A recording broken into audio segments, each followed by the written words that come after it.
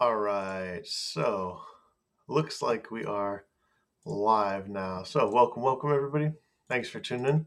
So I have been uh, putting about 14-hour days in translating finishing up the translation of First John. That is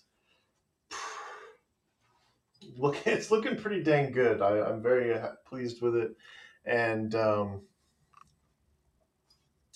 right. I wanted to say when there is an asterisk by a verse in the Disciples of Christ version of the Bible, it means that there was a mistranslation that I removed, that I got out of the Bible there.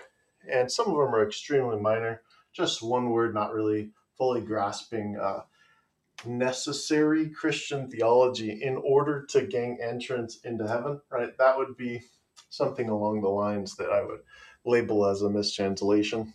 And they are important to understand the theologies, right? The base theologies. And so, right, loving each other is a big step of it, right? Loving God, well, if you love God, right, well, the first commandment is indeed enough to enter into the gates of heaven, gain immortality, exaltation, etc., all that God offers, right? But it's I'm talking about like a fanatical love of God, like I love God as much as I love the air in my lungs, because without God, just like the air in my lungs, I'd die, right? Something like that, right? A sincere love of God, right? And so uh, that, interestingly enough, the what got me into translating the Bible is I was walking uh, down the streets around a park in my hometown, and this wandering prophet asks me if I'd like any prayer as I passed by. And I said, "Oh, I'd love prayer. Absolutely. Can you pray for me?" And I prayed for direction. And she quite literally tells me to uh, write a book, and that I should write the Bible, right? And so, I started reading my Bible a little more and looking into it. And eventually, I got started on Genesis. And yeah, I love looking at the translations of the Bible and uh, going over the Greek. It's absolutely fascinating to me, and it does a lot of good, right? Uh, when you get a mistranslation that's wrong outright, the mistranslations will not produce good fruit. The accurate translations of biblical teaching will produce good fruit globally, right? And it's very important to understand, because you can read a verse in the Bible. It doesn't really matter any verse you read, right? But if you do not grasp that there is wisdom contained within the Bible, and that's where we'll jump today, actually. Jump on over to Psalms, the Psalms of David. I can't tell you how much wisdom is contained within the book of Psalms, Proverbs, but always start with Matthew. If you want to know where the core foundation, uh, the wisdom, the majority of the wisdom found in the Bible, it is Jesus Christ. Christ alone makes the boast. I am the way, I am the truth, and the light. No man comes before the Father except by me.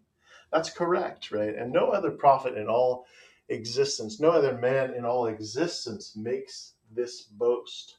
Only Christ and Christ alone makes this boast. And so there are keys hidden within the words, the parables of Christ, and they are spoken in parables because Christ believed that his parables were so powerful, that they contained so much wisdom, that if you could apply them accurately, well, it would be much like having a mustard seed of faith. You would take that mustard seed of faith with you along your journey, and you would point it at a mountain, and you would tell that mountain, jump, and that mountain would jump by the will of the one true living God and the blessings that he rains down on his loyal servants. That is who God is. Now, why God is that good to us, I'm not really sure. but it does the relationship, when you examine the relationship of man and God, or God and man, it is out of love, right? It looks a lot like love, um, a fatherly love for a child, something like that. That is how God loves us, right? He is willing to lead us. He's willing to teach us. He wants to help us. Why? Well, who knows? But the important part is understanding that you can trust God. You can put your faith in the ways of God. You could build your entire life on the foundation of the one true living God, the rock of all Israel. And that would be an incredible life. It will be an incredible life, right? And so understanding that these stories in the Bible, well, while they are stories, they also have other applications. And King David, right, he also realized this. He realized that the ways of God were so effective, so powerful, that he took the ways of God and he applied them to his life. And he ended up pretty well off. So here is Psalms 89. I will sing of the Lord's great love forever. With my mouth I will make known your faithfulness. Throughout all the generations I will declare that your love stands firm forever, that you have established faithfulness in heaven itself. You have said, I've made a covenant with my chosen one. I have sworn to David my servant, I will establish your line forever and make your throne firm throughout all generations. The heavens will praise your wonders, Lord, your faithfulness too, in the assembly of the holy ones. For who in the skies above can compare with the Lord? Who is like the Lord among the heavenly beings? In the council of the holy ones, God is greatly feared.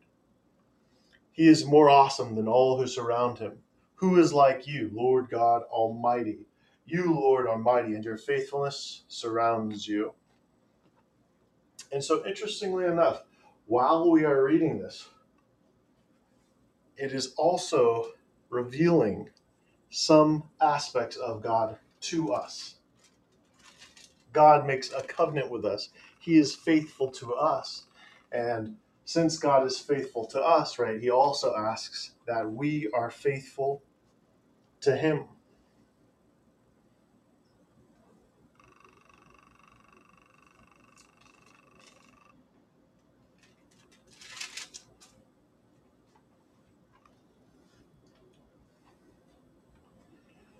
You rule over the surging sea. When its waves mount up, you still them. You crush Rahab like one of the slain. With your strong arm, you scatter your enemies. The heavens are yours, and also the earth. You founded the world and all that is in it. You founded the world and all that is in it. You created the north and the south. Tabor and Harmon sing for joy at your name. Your arm is endowed with power. Your hand is strong. Your right hand is exalted. Righteousness and justice are the foundation of your throne. Love and faithfulness go before you. Right? And so righteousness, right? Righteousness is the choice of living in God's ways, the conscious choice of adhering to God's holy ways, i.e., the ways that are pleasing in God's eyes. Righteousness. It's a really important part of it. Now, justice, right? You cannot have a happy city. You cannot have a happy neighborhood. You cannot have a happy household without justice, right? And so these are points that we are to understand that are not just words within a page, but they are what will create, they are what will produce a happy living environment for us, right? For me, myself, for all who choose to practice the ways of the living God over their own ways. And while these ways exist as a guidebook, exist as a map to a good life, to an incredible life, the most important part of this book is that it points out a relationship. It points out the existence of the Lord God of Israel, the maker of the heavens and the earth. That comes first and foremost, before all the blessings, more important than all the miracles, more important than everything you will get and receive and be blessed with by the hand of the Lord God of Israel, if you so choose to lay down your life, take up your cross, and follow God and his holy ways over your own ways. Well, you get a relationship with God, and that is more important. And God is very, very powerful.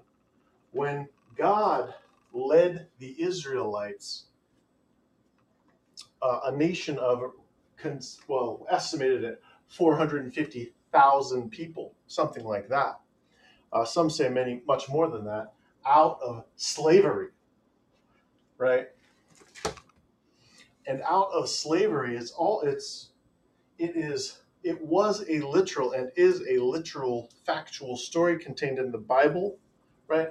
But also it is a figurative story in the Bible where God is offering, he is showing that if you do these things for God, he will break the chains that hold you back in your life. He will set the captives free. What is it that holds you back from your exaltation, which lies in the Lord God of Israel's hands? Which lies in the Lord God of Israel's hands. What is it? Lay it down. God's life that he is offering you is greater than whatever it is that is holding you back. That is who God is. God is willing to work miracles for you. He wants to work miracles for you. That's just how good, that's just how incredible, that's just how awesome God is.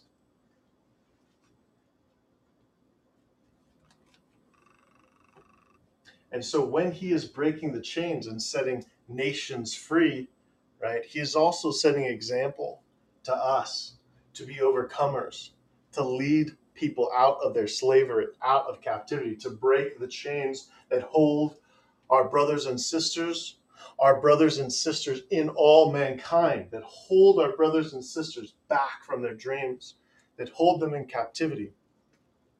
To take our hands and self-sacrifice hours of our own life, to reach down into the mud of sin, into the sludge of death, and rip them out of that sin and death and lift them up, guiding them, leading them, ushering them into new levels of exaltation, freedom at God's hand through God's holy ways. This is who God is. He is the Lord God of all existence. He is the Alpha and the Omega. As we lead him with God, through God's ways, out of death into life and life everlasting, out of a miserable life that they would have experienced without us, into exaltation at the right hand of God, and entrance into the immortal kingdom. There is nothing that God holds back from his faithful servants. He holds nothing back from his faithful servants. And all you have to do is obey, listen, seek first the kingdom of righteousness, and all things will be added to you. Seek first the kingdom of God, and all things will be added to you. Not may, not could, but will. That's how effective God's ways are. That's how incredible God is. He is willing to work these miracles. He wants you to bring what you have. And God's not asking much. He's asking for you to come home. Beauty for ashes, well, that implies that you bring him your life, whatever it is. It may not be ashes, right? You may have an okay life, but that's what God's asking for. And all you have to do is bring that, whatever you have, anything, even if it is ashes, even if you think it's something completely worthless, well, then you have nothing to lose and you can't go any lower. But if you bring that nothing, if you bring what you got to God and you surrender it and you become consecrated and you become righteous and walk in God's holy ways, there's nothing you can't do with God. Absolutely nothing. I'm not preaching something that's too good to be true. I would never sell you a lie. Not for all the money in all the earth. Not if someone offered me $10 million would I preach a lie. Nope. I may make mistakes in my preaching, but I will never consciously lie. It's just not who I am. I'm not about the material. I'm not so into finance, right? I serve the Lord God of Israel. I walk for God. When I breathe the air in my lungs, I breathe for the Lord God of Israel.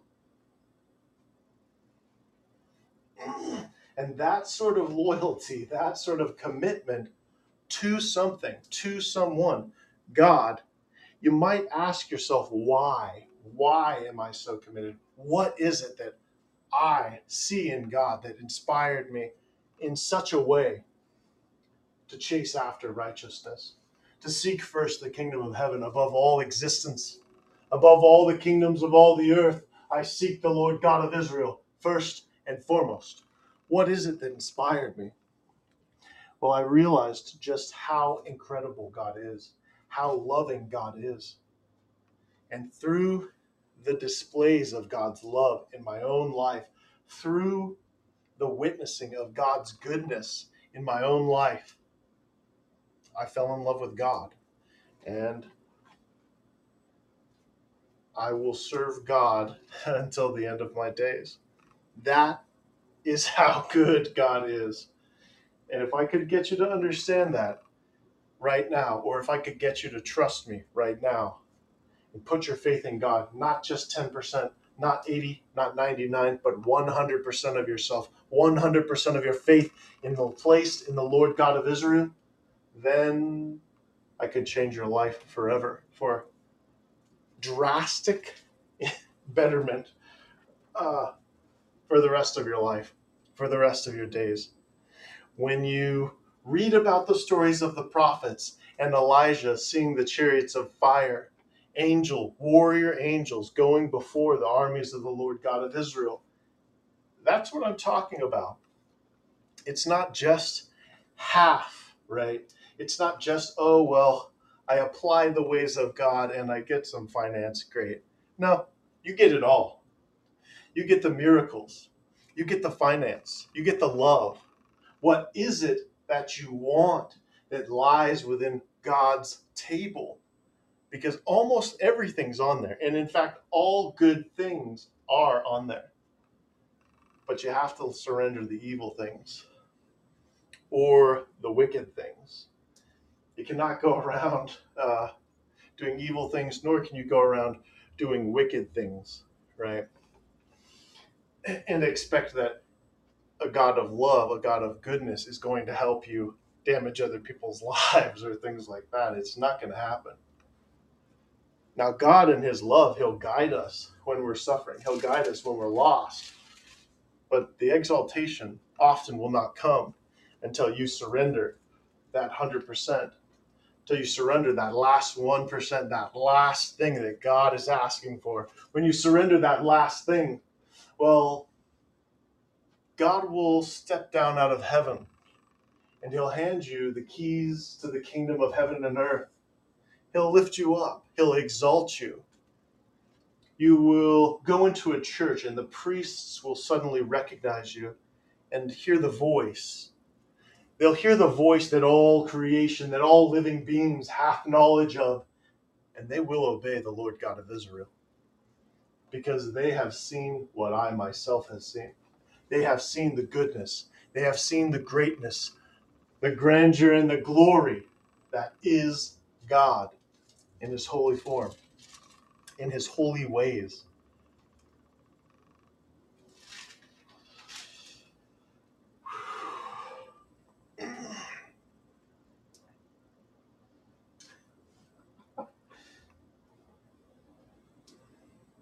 O you, Lord God, you created the north and the south. Tabor and Hermon sing for joy at your holy name. Your arm is endowed with power. Your hand is strong, your right hand exalted.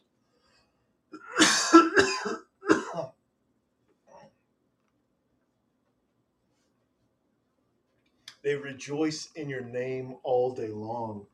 They celebrate your righteousness, for you are their strength and glory. And by your favor you exalt our horn. Indeed, our shield belongs to the Lord God of Israel. Our King is the Holy One. I have bestowed strength on a mighty warrior.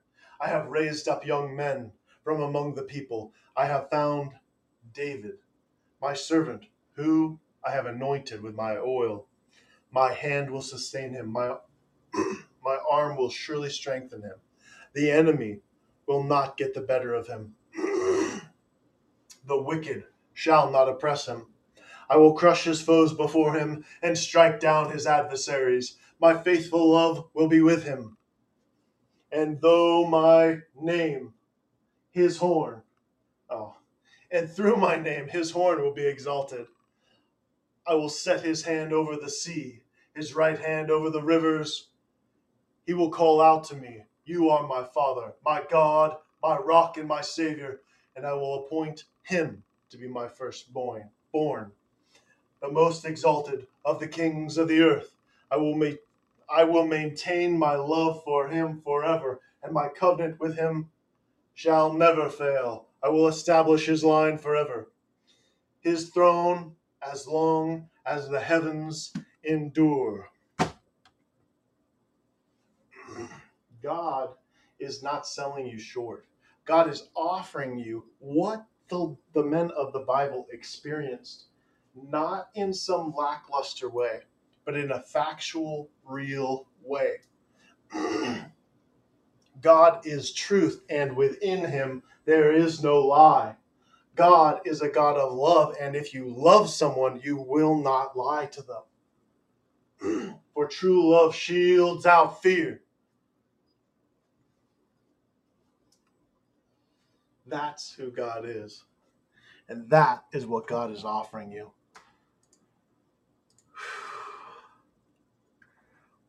All right, guys, I think that is it for today. Blessings on you all. Thanks so much for tuning in. Have a great rest of your evening.